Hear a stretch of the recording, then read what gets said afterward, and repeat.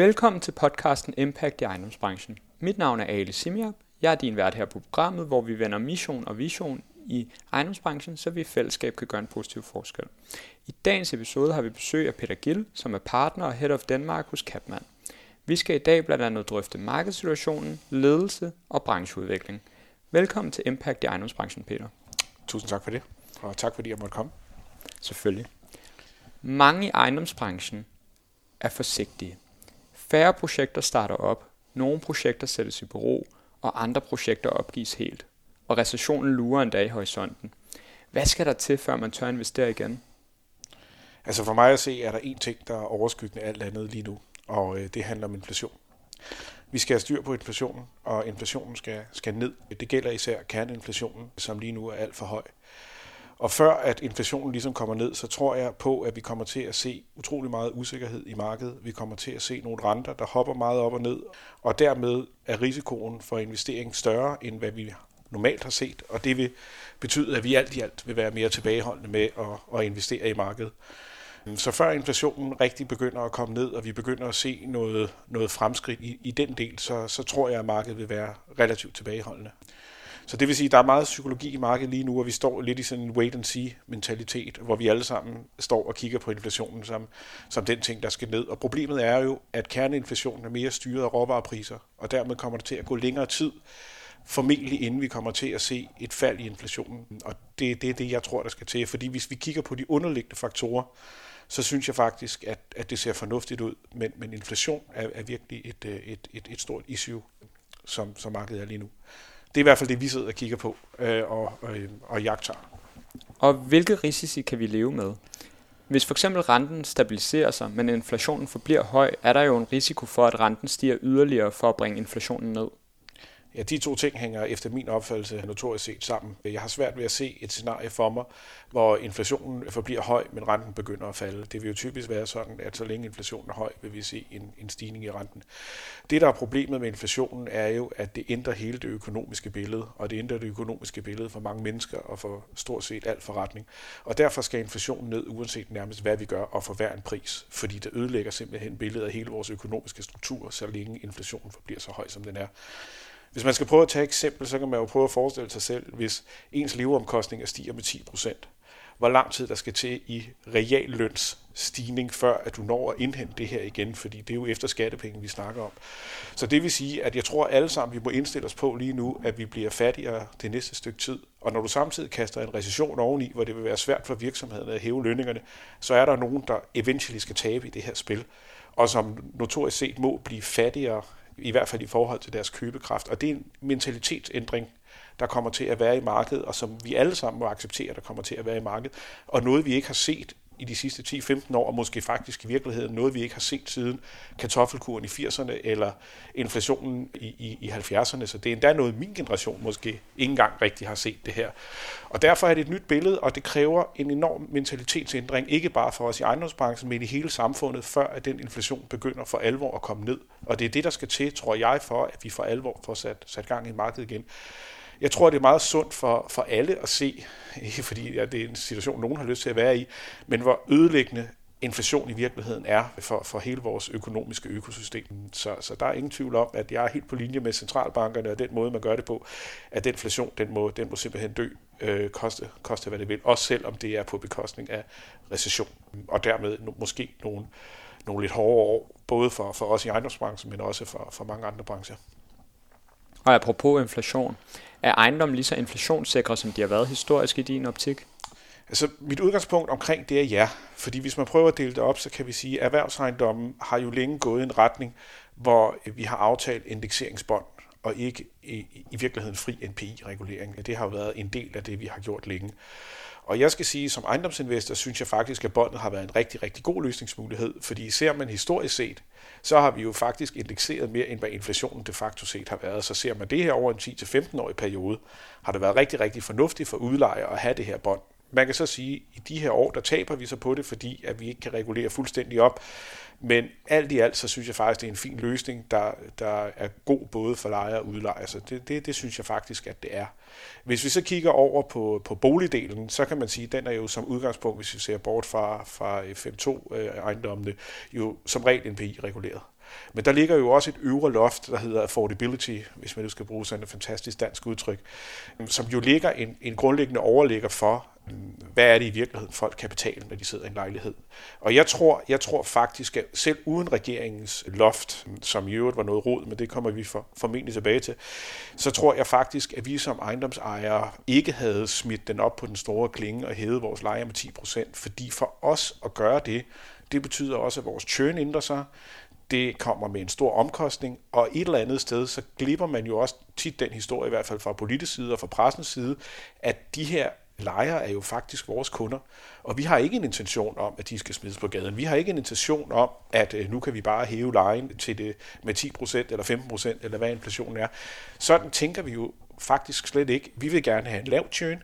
Vi vil gerne vise, at det er stabile aktiver. Så jeg tror ikke, vi havde hævet lejen med... Vi havde diskussioner, og jeg tror ikke, vi havde hævet lejen med noget, der minder om 10%. For vores ejendom i hvert fald. Hvis jeg kort skal svare tilbage på dit spørgsmål om ja eller nej, så vil jeg sige, at jeg synes stadigvæk grundlæggende, at ejendommen er et lige så godt inflationssikret aktiv, som det tidligere har været. Og hvilke sektorer er mest resistente over for renteudsving, og hvorfor? Men igen, det her kommer meget an på synspunkt for den investor, der bliver stillet det her spørgsmål. Generelt vil jeg sige, at der er et helt andet egenkapitalsgrundlag til stede i markedet i dag, end det vi så i årene før finanskrisen. Der er en helt anden resistens generelt i markedet. Og det synes jeg er super, super positivt, at det er sådan, det forholder sig. Så vil jeg sige sådan, at core-markedet for trofæejendommen, tror jeg, bliver ramt i begrænset omfang. Fordi der vil stadig være købere, der bare vil eje den her ejendom, fordi det er simpelthen den ejendom, de gerne vil eje. Og der er ikke et alternativ til den ejendom. Typisk er det også købere, der køber med meget høj grad af egenkapital, så de vil kun indirekte blive ramt i forhold til, hvad er deres alternative anvendelse af deres penge. Så jeg tror ikke, at det er et område, vi ser, der bliver sådan super hårdt ramt. Core bolig- og kontorejendomme, som er afhængige af en grad af finansiering, vil blive relativt mere påvirket. Men det er også her, jeg ser en hurtigere normalisering, når vi først får styr på inflationen, og folk igen tør investere. Fordi det typisk ikke er investorer her, der bruger særlig høj grad af gearing, og derved med gearingseffekten blive begrænset for den type ejendomme. Og så er der også ejendomme, hvor der er enormt stor egenkapital, og hvor vi tidligere, hvis vi kigger historisk tilbage, har kunne se, at vi har kunne leve med yield gaps i den del af markedet, som er omkring 100 basispunkter. Vi har så været super privilegerede af de her lave renter, der har gjort, at det spænd er måske vokset til 200-300 basispunkter. Det har været fantastisk. Men jeg tror godt, at vi kan se tilbage til, at det bliver 100 bips yield gap, vi ser, og det kan folk godt leve med, og derfor tror jeg, at det er noget, som relativt hurtigt vil vende tilbage. Det kræver, at der bliver styr på inflationen, og det kræver, at de her regler om kritisk lejeberegning, som vi helt sikkert kommer tilbage til lige om lidt, de bliver ændret, og der bliver kigget på dem. Hvis vi så kigger på det sekundære bolig- og kontormarked, så tror jeg måske, at det ikke i samme omfang bliver ramt af bestemmelserne om kritisk leje. Jeg tror dog stadigvæk, at det bliver ramt af, at bankerne bliver mere tilbageholdende over for det segment. Og derfor vil det være mit bedste bud, at det er i det sekundære bolig-kontorsegment, at du vil se det største impact over tid. Og hvad jeg mener med det, når jeg prøver at definere det, jamen, så er det primært det, der ligger uden for København og Aarhus i de større regionale byer. Det vil jeg tro, at det er der, man rammes hårdt. Hvis vi så lige ser på hotel, retail og logistik, så synes jeg, det er nogle brancher, der lever sådan lidt mere deres eget liv. Specielt hotel og retail er jo bare blevet straffet, uagtet det her. Så jeg ser ikke en yderligere sådan straf på de to fronter, og det samme lidt med logistik. Det lever også lidt sit eget liv. Altså, der er en enorm stor efterspørgsel på det område. Så det er lidt, jeg synes ligesom, de er lidt detached i forhold til hele den her dialog. Så mit bud vil være de der sekundære bolig- og kontormarkeder. Jeg tror, det er der, at vi kommer til at se den længste og den største impact. Hvad betyder det store fald på ejerboligmarkedet for det kommercielle investeringsmarked? Jamen, altså der er naturligvis en indirekte sammenhæng mellem de to markeder, men det er langt fra sådan, at det er en til en, og det er meget svært definerbart det her. Dengang jeg var en ung dreng og startede i ejendomsbranchen, der var det jo sådan, at vi sad og havde som tommelfingerregel, der skulle være et positivt value in position spænd. Altså prisen mellem en ejerbolig og en lejebolig skulle være 15% til ejerboligens fordel. Så den skulle ligge 15% højere, end værdien var af en lejebolig.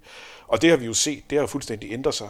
Det er jo nærmest den anden vej omkring nu, hvis vi lige tager topsegmentet væk, hvor du får en meget høj pris. Så hvis du tager mellemsegmentet, så har lejerboliger jo faktisk været højere end prisen, du kunne få på ejerboliger. Så jeg tror, vi måske kommer lidt tilbage til måske noget lidt mere normaliseret, men det er svært at spå om, hvordan de to ting bevæger sig, fordi der er så mange faktorer, der påvirker ejermarkedet mere end lejermarkedet, kan man sige. Og det er blandt andet mulighed for finansiering, som jo er blevet meget, meget sværere, specielt for førstegangskøbere eller for folk, som ikke har særlig meget kapital med hjemmefra. Det er jo nærmest blevet muligt at købe en bolig i omkring København eller Aarhus. Så det har stor betydning, og så har det selvfølgelig utrolig stor betydning på, hvad er efterspørgselssiden generelt. Så jeg synes, at det er svært at pege på en direkte sammenhæng mellem de to ting. Vi bruger det, bare hvis det ligger i dit spørgsmål også, vi bruger det selvfølgelig som en tommelfingerregel, at vi altid kommer tilbage og regner kvadratmeterpriser for at se, om det giver en eller anden form af common sense i forhold til, hvor resten af markedet er. Men det er ikke noget, vi bruger som en retningspil sådan super meget i forhold til vores investeringer. Det er det ikke.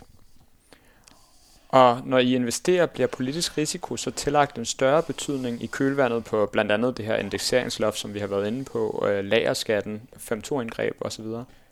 Det er det, men det er noget nyt, og det er også derfor, det her det er stærkt bekymrende. Og det er ligesom et budskab, jeg ikke rigtig tror, politikerne rigtig har forstået nu. Jeg har læst det forskellige steder, men jeg tror ikke rigtig, vi lykkes med at bringe hele budskabet over på den anden side. Men set fra min stol, så kan jeg konstatere, at jeg aldrig før er blevet spurgt om det politiske miljø, fordi det er bare blevet set som en fuldstændig fantastisk sted at investere i Danmark, fordi der var et sikkert politisk miljø. Og mange af vores investorer er jo begyndt at spørge om de her ting, og vi bliver spurgt til, ligger der noget i pipeline? Har man lige pludselig tænkt sig at ændre sig? Er der noget, der kan eksplodere her mellem hænderne på os? Og det har jo været med den regering, vi har haft her. Det er ikke fordi, jeg vil sidde og gøre det her til en politisk podcast og sige, at man skal stemme på det ene eller det andet. Men jeg må bare konstatere, at den regering, vi har haft de sidste 4 år, har lavet nogle uheldige indgreb. Man kan diskutere indholdet, men formen, synes jeg, har været helt forkert. Altså, det er hasteindgreb, det er lavet med meget kort aftræk, det er lavet uden involvering i branchen. Det er et kæmpe issue, hvis du spørger mig, og det er virkelig noget, vi skal passe på, at det ikke løber løbsk, og det er klart noget, vi bliver spurgt mere og mere til, og det er bekymrende. CapMan er jo vokset meget den seneste tid, og I har ansat en række dygtige yngre medarbejdere, samtidig med, at I yderst sjældent mister medarbejdere. Hvor skal CapMan bevæge sig hen de næste år? Hvor er potentialet, og hvor er udfordringerne? Vi har en klar ambition om kontinuerlig vækst. Og når jeg snakker om kontinuerlig vækst, så snakker jeg om vækst både i forhold til den platform, vi har i dag, altså det vil sige større fonde, men jeg snakker også om en udvikling af selve produktpaletten. Det vil sige, at vi skal også bygge på de produkter og de ting, vi allerede har. Vi har et rigtig godt forhold til vores investorer, som godt kan lide den måde, vi arbejder på, blandt andet at tænke ejendom i holistisk forstand.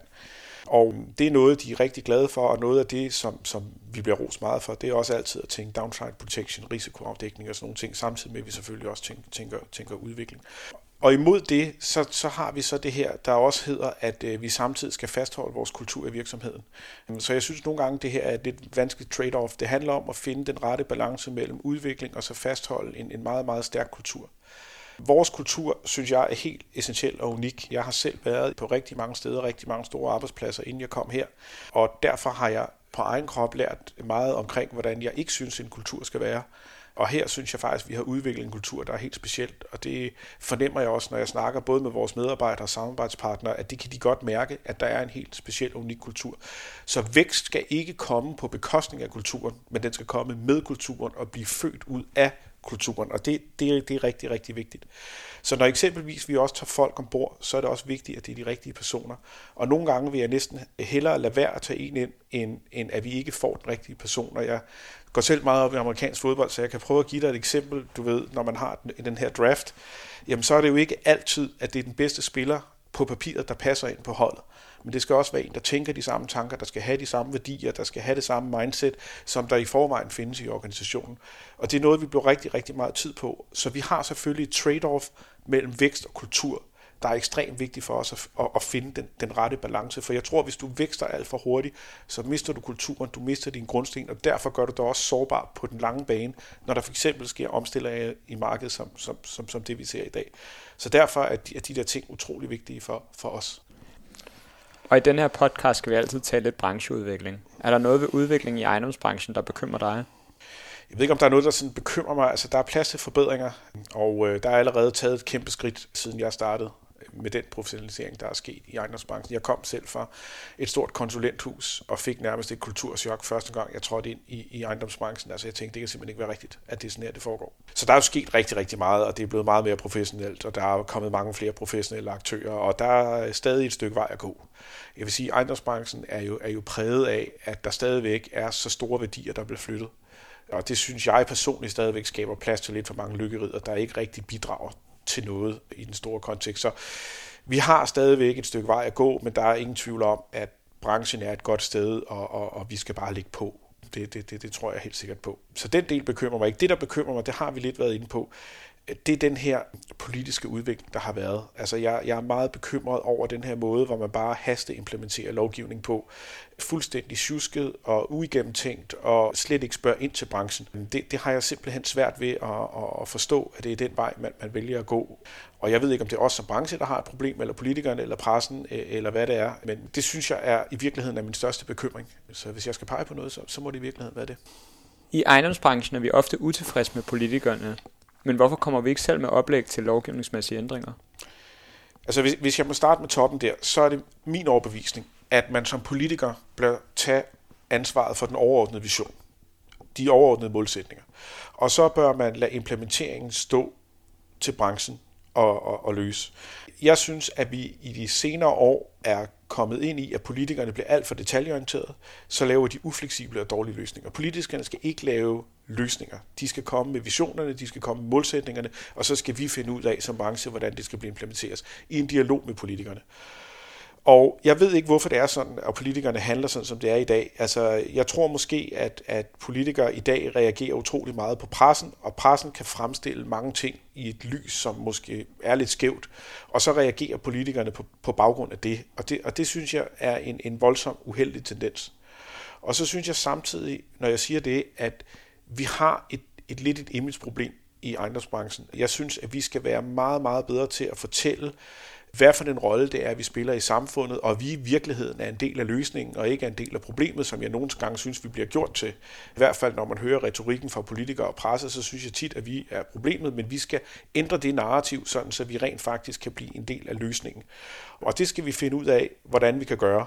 Og for så at komme tilbage til, du så spørger om, er en af tingene i virkeligheden ikke, at vi kan være mere proaktive og mindre reaktionære, fordi jeg ser os heller ikke komme med løsninger. Jeg kan godt forstå nogle af de her ting, når politikerne en gang imellem siger, kan det virkelig være rigtigt, kan det virkelig være rigtigt, så har de da en pointe. Men vi kommer jo heller ikke med nogle proaktive løsninger til det, og det kan i virkeligheden godt være en måde måske også at ændre hele det narrativ, der er omkring ejendomsbranchen, som en lidt indesluttet, lidt indelukket branche, hvor vi ikke rigtig formår at forklare, og i hvert fald ikke komme ud til offentligheden og pressen med, at vi rent faktisk spiller en vital samfundsmæssig rolle.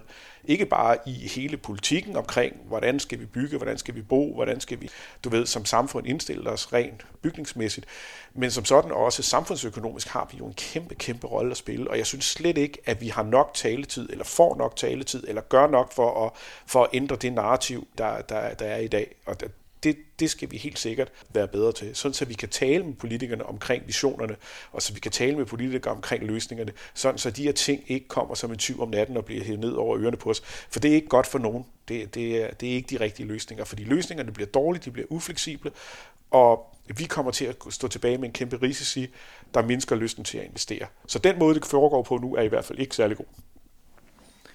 Og hvis du havde 90 mandater i Folketinget, hvilke regler relateret til ejendomsbranchen ville du så ændre? Jeg vil starte med at lave et visionskatalog for vores ejendomspolitik. Og så vil jeg sikre mig, at branchen blev sat i spidsen for at udvikle de løsninger, som der skulle til for at få implementeret det her. Altså det vil være det overordnede billede, jeg vil skabe. Så har jeg en egen personlig holdning til, at jeg vil gennemgå den eksisterende lovgivning for alle unødvendige bureaukratiske regler. Herunder specielt de her præceptive regler, som ikke kan fraviges. Fordi jeg synes ikke, de giver nogen mening, at man har nogle regler på nogle områder, hvor jeg synes, at to rationelle parter kan forhandle sig til en bedre løsning. Lad mig prøve at give et eksempel på, hvad for en bestemmelse, som er min personlige hadebestemmelse. Det er erhvervslejelovens bestemmelser om opsigelse. Jeg kan simpelthen ikke forstå, hvis jeg sidder og forhandler en kontrakt med en stor lejer, der har en enorm forhandlingsstyrke, og som kender alt til lejemarkedet.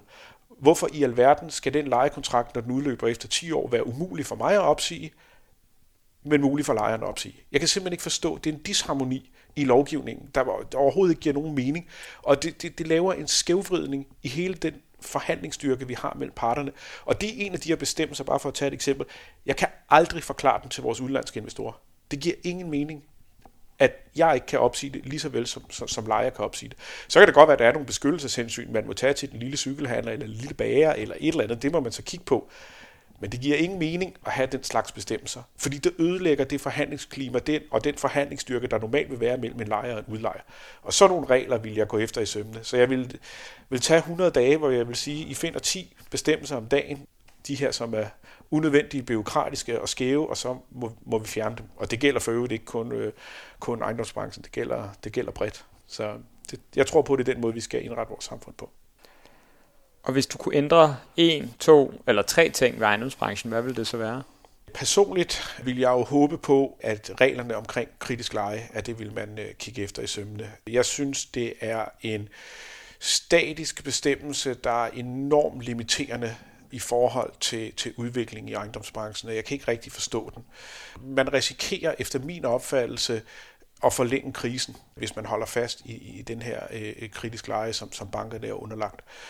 For det første betyder det, at vi kan lave mindre investeringer. Selv vores fonde, som nærmest ikke bruger noget finansiering, bliver ramt af det her, som verden er lige nu.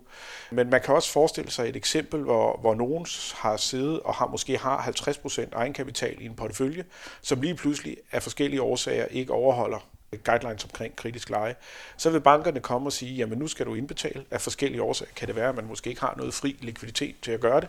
Og det betyder jo i virkelighedens verden så, at bankerne bliver nødt til at accelerere det her, og i sidste ende muligvis tage de her porteføljer over. Og det kan jeg ikke se af værdiskabende på nogen som helst måde. Altså det er ligesom om, at de her regler om kritisk leje, det var nogen, man indførte i forhold til, hvordan verden så ud efter finanskrisen. Men de er overhovedet ikke justeret til, hvordan verden er i dag. Jeg skulle prøve at forklare det her. Jeg sammenlignede den lidt med de franske generaler, der må have stået på Maginot-linjen i 2. verdenskrig, og tænkte, det her det fungerer skide godt i 1. verdenskrig. Det er pisse fedt. Og så kommer tyskerne igennem Ardennerne, og det havde de ikke set komme. Og lidt på det samme måde har jeg med de her regler. Altså jeg synes, de er utrolig rigide og ufleksible. Og jeg er sikker på, at der er nogen inde i Finanstilsynet, der vil sidde og forsvare det her til tid og evighed. Men jeg kan bare, set fra min stol, kan jeg bare konstatere, at de er rigide, de opfylder ikke det, de skal, og de holder markedet unødvendigt tilbage. Og jeg er bange for, at det er sådan nogle regler, der kan være med til at gøre, at den her krise, den kommer til at blive mere dybdegående, end den nødvendigvis skal blive. Så mit håb er, at man trods alt vil kigge på de her regler. Et andet område, jeg også godt kunne tænke mig, at man kiggede på, det var selve entrepriseretten. Nu har jeg selv siddet, og det har mange af mine kollegaer også selv siddet og rodet med byggesager, som måske er gået lidt sidelæns, eller måske ikke er gået helt, som vi havde håbet.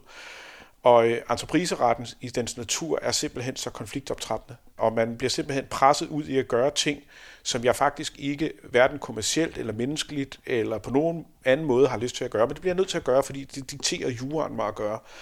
Og det synes jeg faktisk er synd. Igen er jeg lidt tilbage til det her med, at vi skal ikke have jura, der bliver så ufleksibel, at 2 rationelle parter ikke kan få lov til at lave deres egne beslutninger. Der vil det også være lidt mit håb, at man i efterdønningerne af alt det her på et tidspunkt sidder og reviderer entrepriseretten og ser på, kan vi i virkeligheden ikke lave det her mere fleksibelt og mere sådan, så det rent faktisk er pragmatisk brugbart. Så det var i hvert fald to ting, jeg bare lige sådan top of mind godt kunne tænke mig at ændre på. Og inden vi runder af, skal vi huske at give folk roserne, mens de stadig kan dufte dem. Er der nogen i ejendomsbranchen, som fortjener særlig ros, og hvorfor? Ja, altså jeg synes, der er mange, der fortjener særlig ros. Altså først og fremmest vil jeg gerne give et utroligt stort tak til mine super dygtige medarbejdere, som jeg sætter pris på hver dag. Det er fantastisk at se dem gro og se dem vokse. Noget, jeg faktisk måske ikke havde forestillet mig, ville give mig så meget værdi, det er at se specielt mine yngre medarbejdere blive bedre og bedre dag for dag. Det betyder rigtig, rigtig meget. Så vil jeg sige, at vi har en masse samarbejdspartnere, og jeg har en masse konkurrenter rundt om i markedet, som jeg er dybt imponeret over, og som jeg bruger lang tid på at betragte på afstand og lære af. Så det er rigtig dejligt. Jeg tror, de fleste ved godt, hvem de er. Så stor respekt for det. Og så generelt set vil jeg sige, at være i branchen og være med til at præge den og føre den rigtige retning sammen med rigtig mange gode mennesker, det synes jeg er rigtig fedt. Du er selv et godt eksempel på det her, og tak fordi jeg måtte være en del af den her podcast. Jeg synes, at det er sådan nogle ting, hvor vi bliver nødt til at åbne os op og gøre nogle ting anderledes, end vi har været vant til. Og hvis vi ikke bliver skubbet på, og hvis der ikke er nogen, der udfordrer tankegangen, jamen, så gør vi bare det samme igen og igen, og det er jo ligesom ikke det, der er meningen. Meningen er, at vi skal udvikle os, og derfor må vi lade os inspirere af hinanden og bruge hinanden til at udvikle os, sådan, så det ikke bliver, at vi lukker os omkring os selv, som jo er præcis det, vi skal undgå. Det var ordene herfra. Fedt, at du vil være med. Det var vores optagelse med Peter Gill. Tusind tak for at lytte med derude, og følg os endelig på Spotify, Apple og eller Podimo.